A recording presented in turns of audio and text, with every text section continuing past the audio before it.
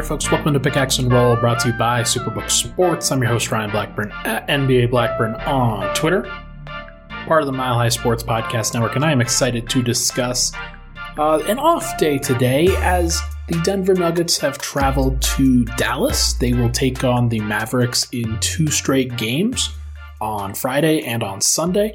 Fortunately, I won't be there for either of those, but I will be covering them obviously from afar, and we'll have a good time with that. In the meantime, we're going to be able to kind of do a little bit of a check-in on both the Nuggets and where they stand on the injury report especially.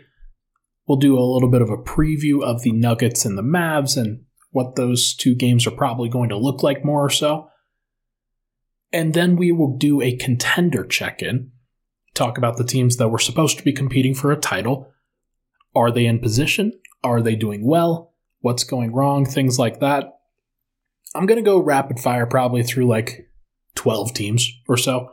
I won't talk about the Nuggets during that time, but I got some feedback that people like it when I talk about the rest of the league, and they like it when I work that into the rest of the dialogue when this is such a Nuggets-focused podcast. So I'm going to try to balance the 2 out, and this is a perfect moment to do that because Denver, they're kind of in a little bit of a purgatory place within their schedule right now where Nikola Jokić goes out due to health and safety protocols. Aaron Gordon missed last game due to non-COVID illness, although I think a lot of people know that can really evolve, and it doesn't necessarily mean that will stay that way.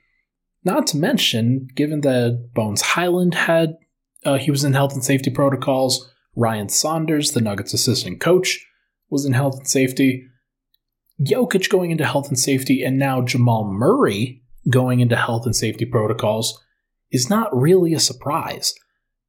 The locker rooms and the procedures are a little bit more lax in general, a little bit more relaxed in general, just because the brunt of COVID is now over and people would like to get back to their daily lives as quickly as possible. And the players, I think, thought the same thing. So you kind of go back to this, and this is almost like the flu. It's like the flu or just a stomach bug kind of going around. Not necessarily anything like super major, but it can affect people. It can put them on their butt, and they're not necessarily up to play. So unfortunately, it caught Denver. And as I noted online today, the Nuggets are one of the only teams that has really been massively affected by this so far.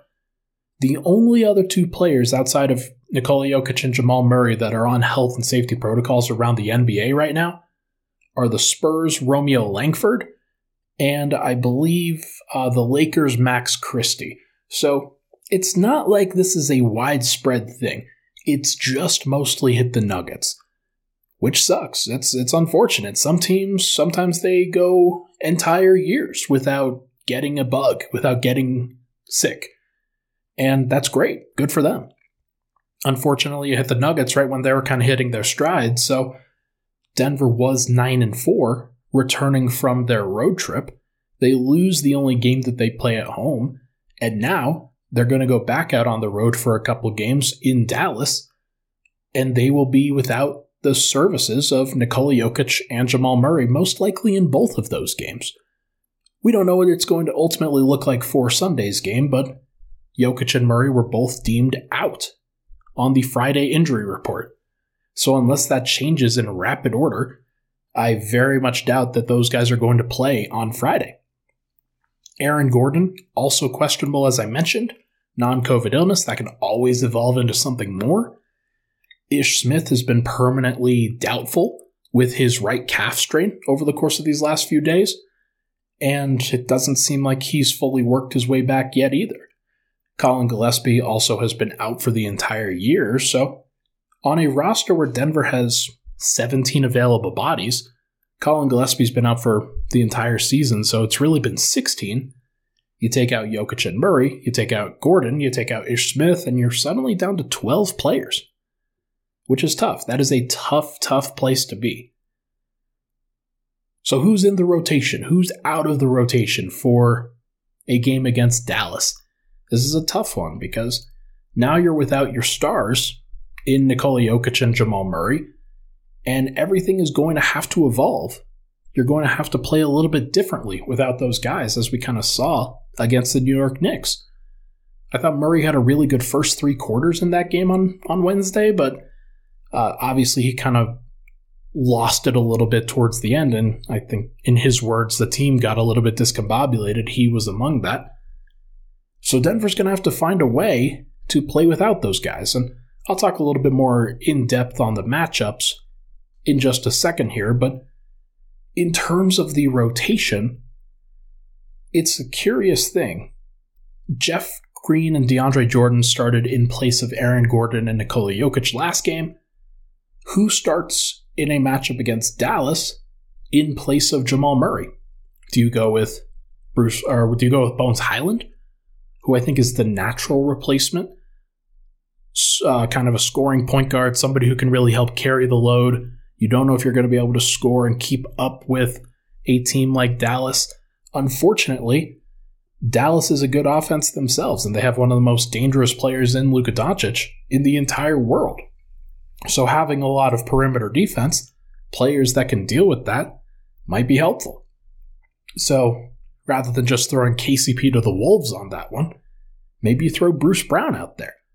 Maybe throw your defensive point guard, somebody who can switch up and down the lineup 1 through 5 a little bit, try to run some more aggressive stuff and not really give up an inch in that case.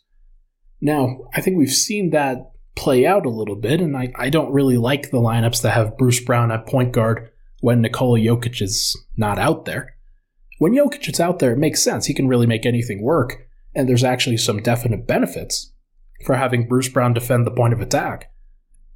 But without him, when you have DeAndre Jordan there, the offense is going to look really bad if Bruce Brown is starting.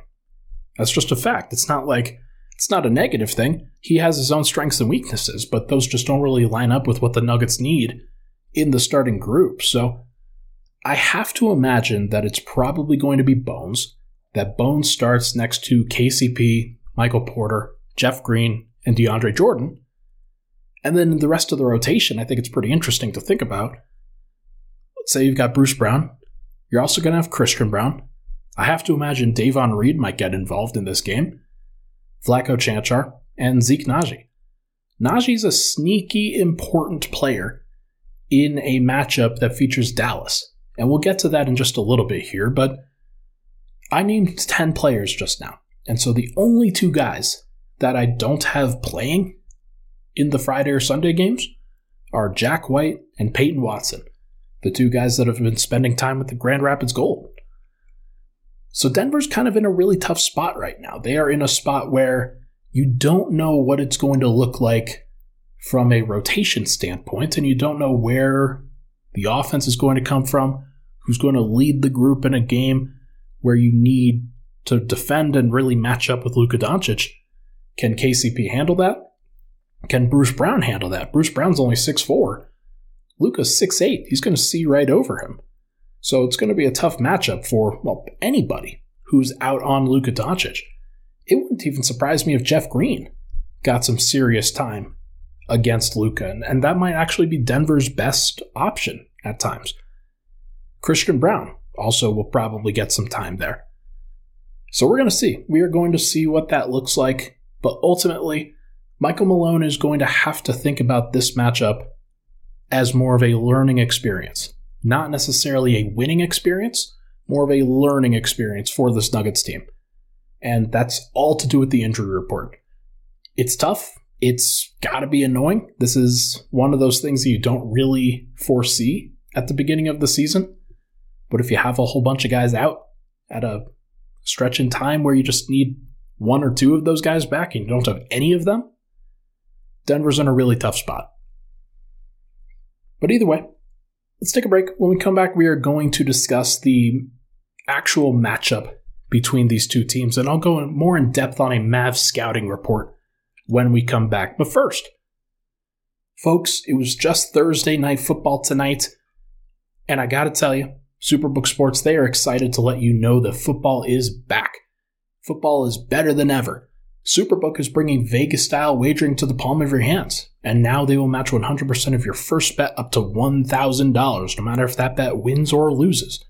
You don't have to be at the stadium to enjoy football in this blizzard that's going on outside. Just visit Superbook.com or download the Superbook Colorado app right now and start getting in on all of the action. Visit Superbook.com for terms and conditions. Gambling problem? Call 1-800-522-4700.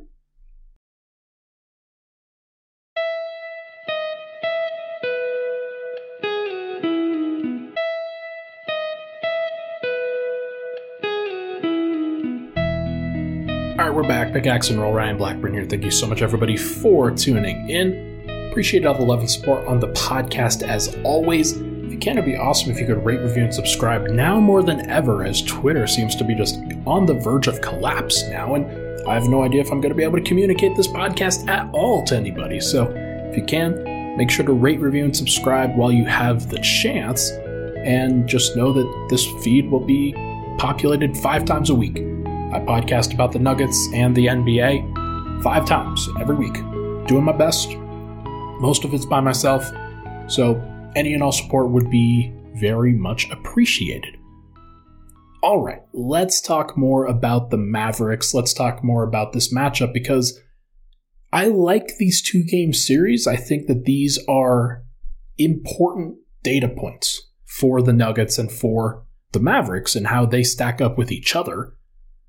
But more than anything, this is a good approximate. I'll talk about this in just a little bit, but this is a good approximate for a playoff series, for being able to scout, for being able to look at a team that you could potentially face in a playoff series, especially a first-round playoff series, and think, okay, how do we match up with this team? What works? What doesn't? What are they going to try to go to? Can we stop this guy at all? And the guy that I'm talking about is Luka Dončić. He didn't play in their last game, but he is going to play. He wasn't on the injury report. Jokić and Murray were, and they were out. So they'll not play in at least the first game. We'll see about the second game. But the Mavs, they have basically gone all in on Luka Dončić plus defense. Going away from Jalen Brunson, who was their secondary ball handler last year, the guy who kind of ran the show when Luka was off the court, and even sometimes had the ball in his hands when Luka was on the court and allowed Luka to kind of take some breaks here or there.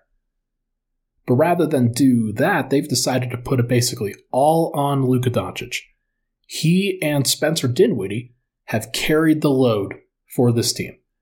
Luka is doing some crazy things. He's averaging a high level of minutes, about 37, averaging 34.4 points per game, 8.8 rebounds, 7.8 assists, 2.1 steals, 49.7% from the field, 29.1% from 3. This is the heaviest workload in the entire NBA. There's no doubt about that. And Nuggets fans, I think, should be familiar and have some sympathy for a team like Dallas, where they are doing everything that they can to surround Luka with good role players, whereas you probably need, in order to get to the top levels, you probably need another star. You probably need somebody else who can help share that burden. The minutes when Luka is off the court are going to be worse in the playoffs. I don't think that there's any doubt about that.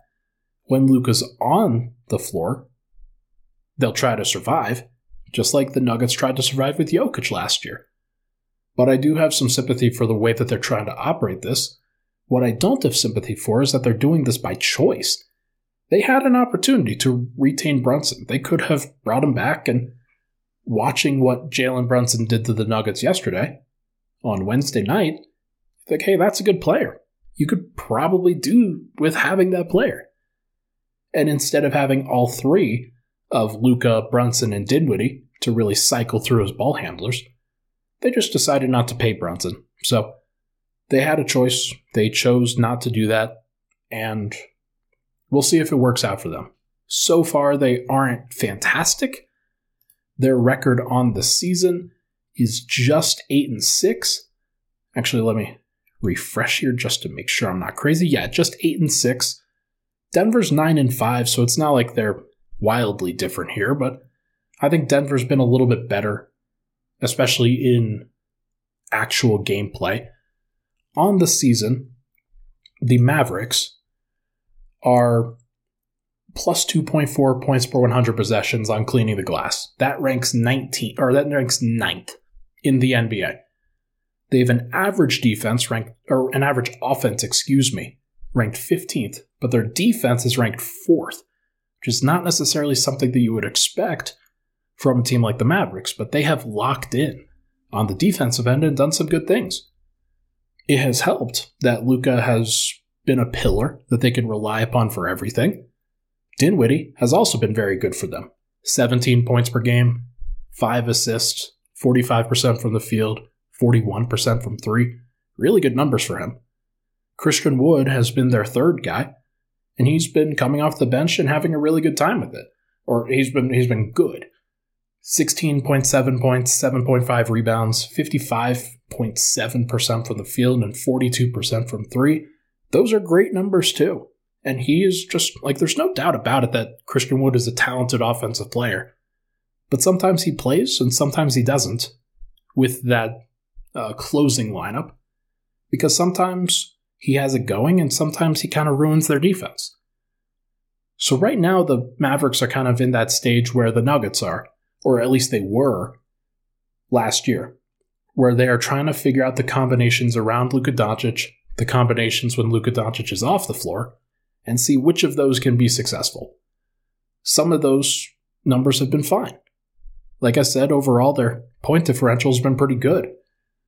But unlike the Nuggets last year, the Mavericks actually have a couple of other guys that they can surround and be reasonably okay. Spencer Dinwiddie, Christian Wood, among them, especially with that bench unit, have been solid. Now, the starters on most nights are Luka, Dinwiddie, Reggie Bullock, Dorian Finney-Smith, and either Dwight Powell or JaVale McGee. It started off as JaVale. They benched him ultimately. It just wasn't working for them. The team just wasn't very good while he was out there. Dwight Powell has been great. Now, both of those guys are rim rollers. One of those guys knows how to do it a little bit better than the other. And Dwight Powell, he's very familiar with the schemes that they run there, so not necessarily a surprise that he's better at this than JaVale. But the version of the starting lineup that's had Powell in there has been great. The version that's had JaVale in there has been horrible. So it's not really a surprise. It wouldn't surprise me if JaVale, even if he does come back and is healthy, he may just come off the bench, or he may just not play at all. It's going to be fascinating to think about. But their main bench guys, outside of those starters, Tim Hardaway Jr., Christian Wood, Maxi Kleber, and Josh Green. Now, the lineup where Luka staggers with those guys is good, but Maxi Kleber is out in this matchup, so it's going to be interesting to see how the Mavericks kind of fill that void, if they do at all. Maybe they just go with 8 guys. But the lineup where Luka's out there is really good. And the lineup where Dinwiddie's out there as well, it's actually average. It's not even that bad. You would expect for all of the lineups without Luka Dončić to be horrible, but it's actually not the case. You just look at their net rating kind of across the board with all of their different players, and there aren't that many that have a negative net rating because they have found a way with both Luka and Spencer Dinwiddie to make it work, to run healthy offense and really commit to the defensive end. That's one of those things with Denver where they did not have the ability to really commit with their defense last year. The personnel that they had just wasn't good defensively. Dallas is different. Dorian Finney-Smith is a fantastic defender. Maxi Kleber is very good. Josh Green has grown into a very good defender. And then their guys, their veterans, Reggie Bullock, Christian Wood can find ways to be successful, not necessarily all the time, but Tim Hardaway Jr., those guys know how to play defense. They're not going to be great, but they know how. So they're figuring their stuff out, and they're figuring out how to stagger, and I don't think that the Nuggets, when they go to their bench lineup, are going to get any favors from the Mavericks. Like, the Mavericks are going to bring a lot of good lineups to the rotation with a lot of good veterans. They have a team full of veterans that's just very competent. Not a lot of young guys that can really have a ton of variance. Like, Josh Green is really the only guy who has any sort of variance at all, but he's been very good this year for them. So, what I'm thinking with this game is that this is a good one for Denver to really test themselves, for them to learn some things about their roster, about the way that they match up with a team like Dallas, where this could be kind of an extended audition for the non-Jokić and Murray minutes. Denver's going to have those. I don't think they're going to be in a situation where Jokić and Murray are always on the court, or at least one of them is always on the court. There will be times where Bones is out there with MPJ, and then it's Jeff Green and Christian Brown and Bruce Brown and guys like that. And Denver's going to have to figure out what works and what doesn't. So you can go through it against a veteran team like Dallas, where you're probably not going to win. But I am hoping that Denver can answer some key questions here. Number one, does Bones or Bruce Brown start in place of Murray? That's probably the first thing I'm thinking about, because if Bruce Brown starts, you're really looking for, okay, is the defense actually good with this group? Or is it just kind of hindered by what the offense is doing? Same thing for the other variation. For Bones, is the offense actually good when you have your offensive guy out there? Or is it sort of hindered by them really giving up some points on the defensive end? And then can Denver survive in those configurations, or are they just going to get blown out of the water? Number two, can Michael Porter respond? He's had a couple bad games here out of 3. 2 bad games sandwiching a really good game against Chicago. Can he be more like the Chicago version of MPJ, or is he going to be kind of helpless when nobody's really delivering him the ball on a silver platter? Can he find opportunities to be successful? That's a good question for me. Number 3, if Aaron Gordon doesn't play, who guards Luka Dončić the most? Is it going to be, as I mentioned, KCP? Will Bruce Brown start and then guard him? Will Jeff Green start? Is Luka just going to try to hunt MPJ and try to embarrass the dude? I don't think that that's what's going to happen, but if MPJ gets switched out onto Luka, how does he do? Does he just draw fouls and get frustrated? I don't know. But I think Christian Brown will get some opportunities. Wouldn't surprise me if Davon Reed got some opportunities. And then the next one, number 4, can Zeke Naji hold up against a guy like Luka Dončić as a switch everything 5? I feel pretty comfortable that when Denver gets to the playoffs, that DeAndre Jordan's not going to be the answer. I feel pretty comfortable that that's going to be a bad thing for Denver, because when opposing teams, let's say it's Dallas, let's say they have Maxi Kleber as their backup 5. I don't think they care if DeAndre Jordan's kind of going for lobs, if he's trying to go above the rim. They will try to take away the paint. They will try to protect the perimeter. And they can do that pretty well with a guy like Maxi Kleber guarding DeAndre Jordan. Is Denver going to be able to hold up offensively? And are they going to be able to keep pace in that kind of lineup with a team led by Luka? I doubt it. So Denver's going to have to find other ways. I think they're going to have to find another 5. And if it can be Zeke, then that's great, because he's already on the roster and he's kind of like the player that you're hoping for.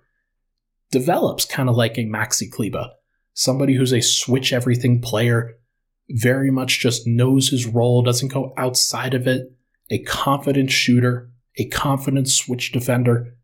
Maxi Kleber is the exact kind of player that Zeke Naji should be modeling his game after.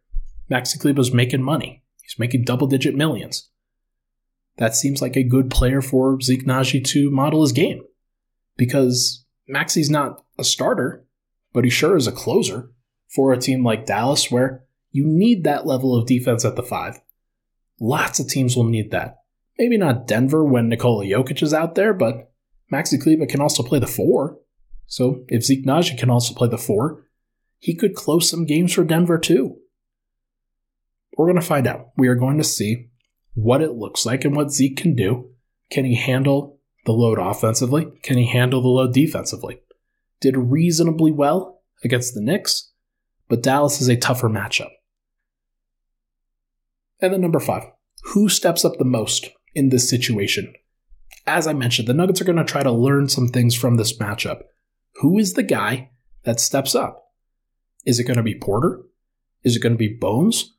This is a road game, so not necessarily expecting Bones to go off, but if he does, if he can put 25 and 7 up and do so relatively efficiently, that gives Denver a chance. If enough guys do that, Denver can seriously win. Porter has to be able to get up double-digit shots. If he doesn't, then they're sunk. They just don't have the offense to be able to keep up with a team like the Mavericks. So, I don't know. I'm very curious to see what it looks like. Very curious to see who steps up in this situation. Denver will learn some things about their team over the course of this weekend. Whether they're good things or bad things, that remains to be seen. All right, let's take a final break. When we come back, we are going to check in with some other contenders around the NBA. We'll be right back.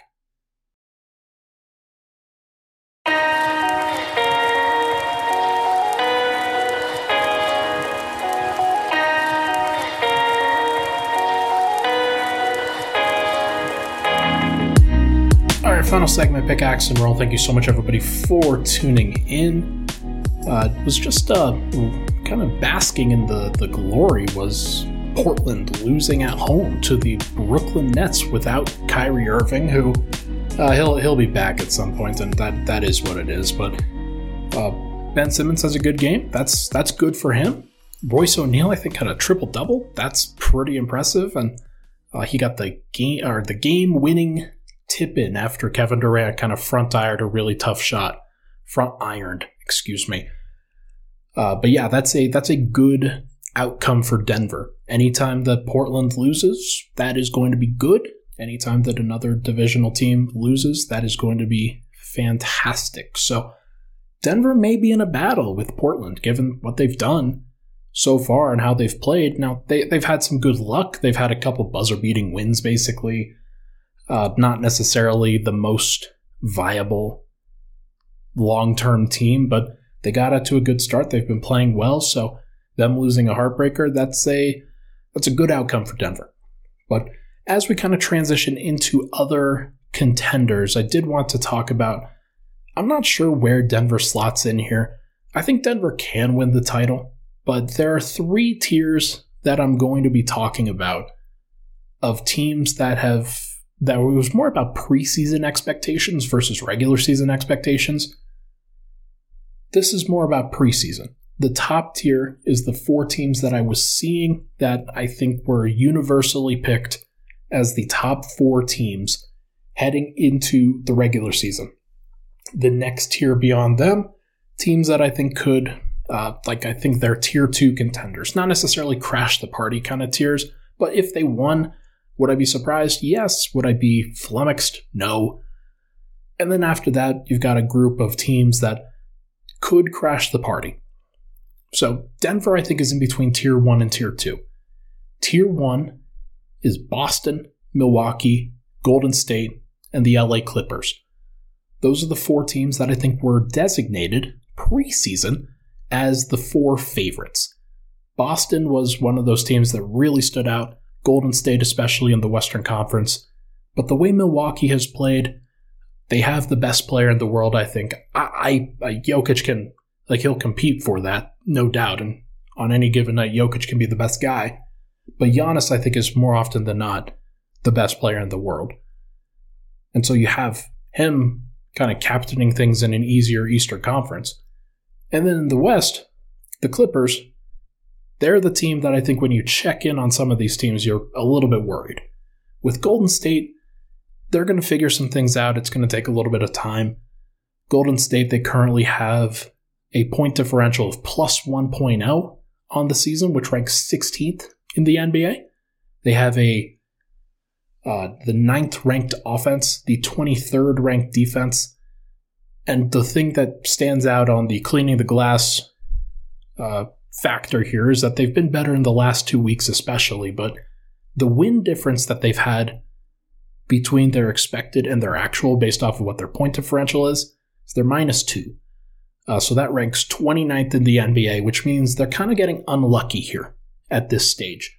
They should probably have more wins based off of their point differential than they actually do. So I think that this is going to correct. What they've been going through is they've been trying to work through different combinations with their bench. They'll figure that out, not really concerned. They'll also probably make a trade. Let's be honest. They may just trade James Wiseman away and decide, yeah, we need to go get a better big man, somebody that's a little bit more reliable, or maybe they get somebody that's a better wing that they can deploy off of their bench units. So they'll have some options there, but I still consider them a tier 1 contender. There's no reason why I wouldn't. They have a better chance than just about anybody to come out of the Western Conference. Now, are they going to have the best record in the West? Probably not. The Clippers, on the other hand, they are 24th in the NBA in point differential on cleaning the glass, minus 1.9. So their win difference, they actually have a positive win differential, where they're 8-7 right now. Golden State is 6-9. Golden State has a positive point differential, so they probably should have LA's record. And then the Clippers have an 8-7 record, but a negative point differential. They should probably have Golden State's record. So some of this comes down to just getting a little bit lucky in terms of who you're facing, in terms of what you're expecting. But the thing about the Clippers is they're ranked 30th in the entire NBA in offensive rating. They have been horrible scoring the basketball. And that I don't think is going to really change as things kind of evolve here. They've scored 85 points in basically 43 minutes against the Detroit Pistons, who have the worst defense in the NBA. If I'm not mistaken, let me just confirm that that's true. Yeah, the Pistons have the worst defense in the NBA, and the Clippers could barely score against them. Now they've held the Pistons to 79 in this game, and they're probably going to win that one. But the Clippers have had a relatively favorable schedule, and they haven't gone gangbusters. Part of that is because of the Kawhi Leonard situation, which I think is definitely a concern. I think a lot of people are a little bit flummoxed at what's going on with Kawhi. Now, I'm just going to click on this box score because he did play tonight. He had 22 minutes, plus 24 in his 22 minutes. Now, it wasn't necessarily because of everything that he did. He had 4 points on 6 shots, 1 of 6 from the field. But he had 4 assists, 4 rebounds, is what it is. The rest of the team around him was very functional while he was out there. And the Pistons really struggled to score while he was out there too. Now the Pistons don't have Cade Cunningham right now. They're starting Jaden Ivey, Killian Hayes, Sadiq Bey, Bojan Bogdanovic, and Marvin Bagley. So it's not like the Pistons are a great matchup. So this isn't necessarily the best determining factor of whether the Clippers are going to be good or not. I don't know if the Clippers are going to be great. I think they'll probably turn out to be good. But I have more concerns with them than I do with Golden State. Golden State's done it. They know what they have to do. They know what the level is that they have to get to. Now, if the Clippers can start figuring some things out, especially during the middle of the season, and then kind of heading into the playoffs, then they'll be fine. Then they'll be a force to be reckoned with at that point. But they're not that right now, and they're not really close to being that right now. So we will see what it looks like, but their bench that has been highlighted as one of the best bench units in the NBA, it hasn't been great. Like, the Detroit Pistons bench outperformed them, just straight up. So it's interesting to think about. It's interesting to see what the Clippers are going to have to deal with, but in terms of the Western top-tier teams, Golden State and the Clippers, they have been underperforming. I think Golden State's going to be better. The Clippers, we'll see. Boston, Milwaukee, they have been as advertised. Not really anything to really check in with on their front. They've had some injury stuff, but even with that, they have not been stopped. Boston, Nuggets fans just saw it. They are a machine. They know what they're doing, and they have a player in Jason Tatum who's just playing at just as high of a level as just about anybody. So, been really impressed with them. Milwaukee, obviously. Giannis, that's pretty much the story. But Brook Lopez, also. Really big story for them. He might be an all-star this year. Might have that caliber of season. Now, the next tier down, I think I would have thrown in Denver in between the top tier and the next tier. But this next tier down of Philly, Miami, Phoenix, and Memphis. These are the 4 next teams that I think are universally considered to have the best preseason odds, best preseason chances. Now, I don't include Brooklyn. I don't include the LA Lakers in any of this because they were just too volatile. And a lot of people were going to bet on them, but they shouldn't have. There was no reason to. Now, Philly, they started off slow, making a lot of jokes, definitely funny the way that they started out, but they've turned things around. They're 7-7 right now, clearly fine. They've won 3 out of their last 4, and the last 2 games that they've played, they have a whole bunch of off days right now. So the last 2 games that they played, Joel Embiid scored 101 points in 24 hours in 2 straight games. That was crazy. It's just a crazy number, and he deserves all the credit in the world for that. The fact that he needed to go as hard as he did in those matchups, I think, says a lot about where the Sixers are kind of in the rest of their team. But they have some good pieces. There's no doubt about that. As a team right now, Philly is 10th in point differential. So they're figuring some stuff out. It's taken some time for them, but they're 5th in defense. 110.6 points per 100 possessions. It's pretty good. It's pretty reasonable. Nothing crazy. They could be better. But 110.6 is pretty good, and I think their offense is going to get better as the season wears on, where Embiid kind of makes it work with both Harden and Maxey. Harden's out right now, and Maxey has not been good. But they'll figure it out. There's no doubt. And I know that a lot of people are not super happy about that. Now, Miami is not going to figure it out. I do not see them as a contender. I do not think that they recover from this. They are 7-8, so just 1 more loss than Philly. But the way that they have played is not super enticing. 12th in offense, 17th in defense. I mentioned it on the last podcast, the last off-day podcast that I did, where I did not expect them to be this bad defensively. But they have been. They have not been able to maintain what was basically their identity for much of last year, for much of the Pat Riley era. Bam Adebayo has been a great defensive player for a long time, but he hasn't had the same impact as he usually does. And a lot of it has actually come down to the bench. So not necessarily Bam Adebayo's fault, but their bench lineups have been horrible. So can they figure that out? Yes. Is that possible? Yes. Will we see it change? I don't know. They don't really have a lot of resources to make those trades to get better. So if it does happen, then great. If not, then I won't be shedding a tear. And Phoenix and Memphis, 2 teams that were the top 2 seeds in the Western Conference last year. Phoenix has been good. They've been as advertised, no questions about them. They are 2nd in the NBA in point differential, 3rd in offense, 3rd in defense. Been pretty much as advertised, although Chris Paul, not necessarily the same player. They're relying more and more on Mikal Bridges, on DeAndre Ayton, on Cameron Payne.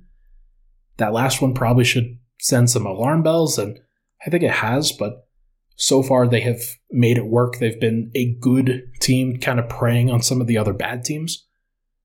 And then they also played Golden State and some of the other good teams that are the teams that are supposed to be good. They've really preyed on those teams a lot. So we will see what that ultimately looks like, but I am very curious to see what the matchup between Denver and Phoenix looks like on Christmas. Because Phoenix will have figured some of their stuff out, but Denver, more importantly, will have figured some of their stuff out too. Assumably, Jokić and Murray will not have COVID anymore, or be in health and safety protocols, excuse me.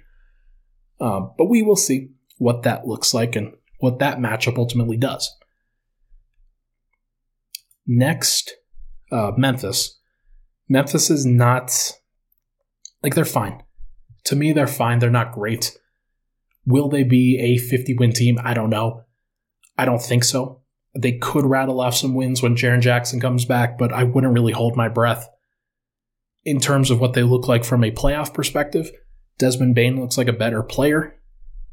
It's hard for me to really see them as being or beating a team like Phoenix, beating a team like Golden State, or even beating a team like the Clippers. I think that Memphis is probably behind all of those teams, and if they matched up with Denver, it would be a tough matchup for Denver, let's be honest, but I think that Jokić and Murray and Porter and all of Denver's kind of wing and forward defenders, I think they make it work. Now, those are the 8 teams outside of Denver that I think most people could say, yeah, this team could win a title. I don't necessarily think that they would, but I think there's at least a non-zero chance. I think before the season, a lot of people would have said, oh yeah, Atlanta, Cleveland, Portland, Utah. None of those 4 teams have a chance to win the title, especially teams like Utah. Utah, everybody just said, yeah, they're tanking. They are trading away all their good players, and they are going to get into the lottery. And lo and behold, Utah's been pretty good. Now, they have come back down to earth. They are only 6th in point differential right now. They are 10-6 in the NBA, plus 3.0. They are 6th in offense, 19th in defense. And they've had some good luck from a shooting perspective. That'll probably regress overall. They're probably going to end up being a low 40s to mid 40s win team. I don't expect them to be more than that. Now, Portland, I laughed at what they had happen earlier, but they are a good team. There's no doubt about that. They got some luck early on in the season for some early wins. Teams are going to start figuring them out a little bit. Teams are going to start really punishing them on the defensive end. So far, their defense has been really good, but I don't expect that to hold up. I don't think that they have the formula to really make teams struggle, especially teams with bigs. So Denver should be able to score at will against Portland the next time they see them. And I think a lot of other teams will too, whether it's Golden State, whether it's the Clippers, whether it's Memphis, Phoenix, I don't know. But every team is going to start locking in, and Portland strikes me as a team that will rack up some wins, and they'll probably crash the play-in tournament for sure. Maybe even the playoffs. Maybe they'll be a top 6 team in the West. I just don't really think that they're going to go beyond that. Winning more than one round, that seems very, very unlikely. And the other 2 teams, Atlanta and Cleveland. Cleveland, I could see them doing some great things. They've been very, very good. They deserve the credit that they've earned so far. But Atlanta, despite the fact that Atlanta is 9-6, they are 18th in point differential. They're kind of like the Clippers. But instead of the Clippers being what they are, which is not good at 8-7, like they're 24th at 8-7, Atlanta is 18th at 9-6. They have also been the benefit of some interesting win luck at the beginning of the year. I do think that Atlanta's probably going to come back down to earth at some point, but they do have a formula that once Bogdan Bogdanović comes back, then they could rattle off some wins.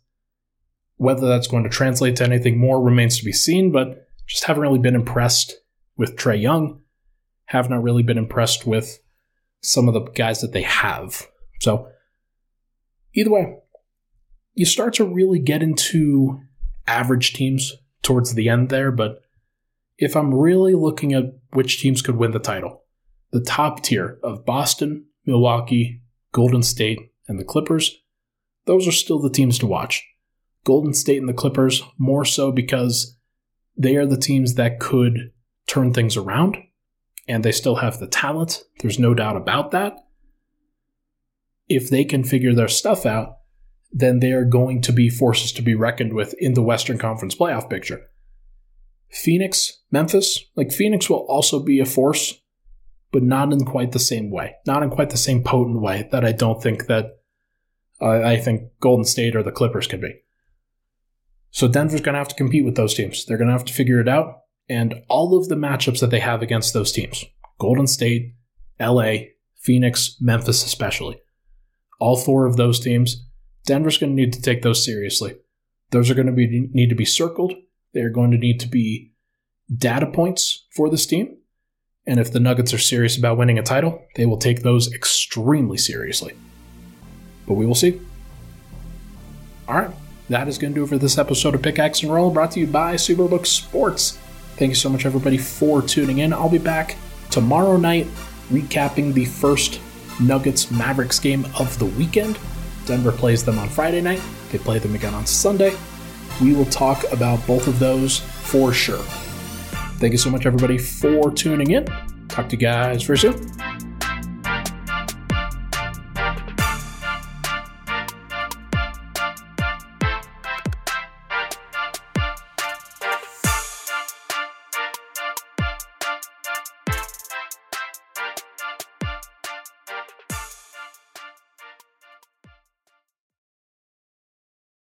For the ones who work hard to ensure their crew can always go the extra mile, and the ones who get in early so everyone can go home on time, there's Grainger, offering professional-grade supplies backed by product experts so you can quickly and easily find what you need.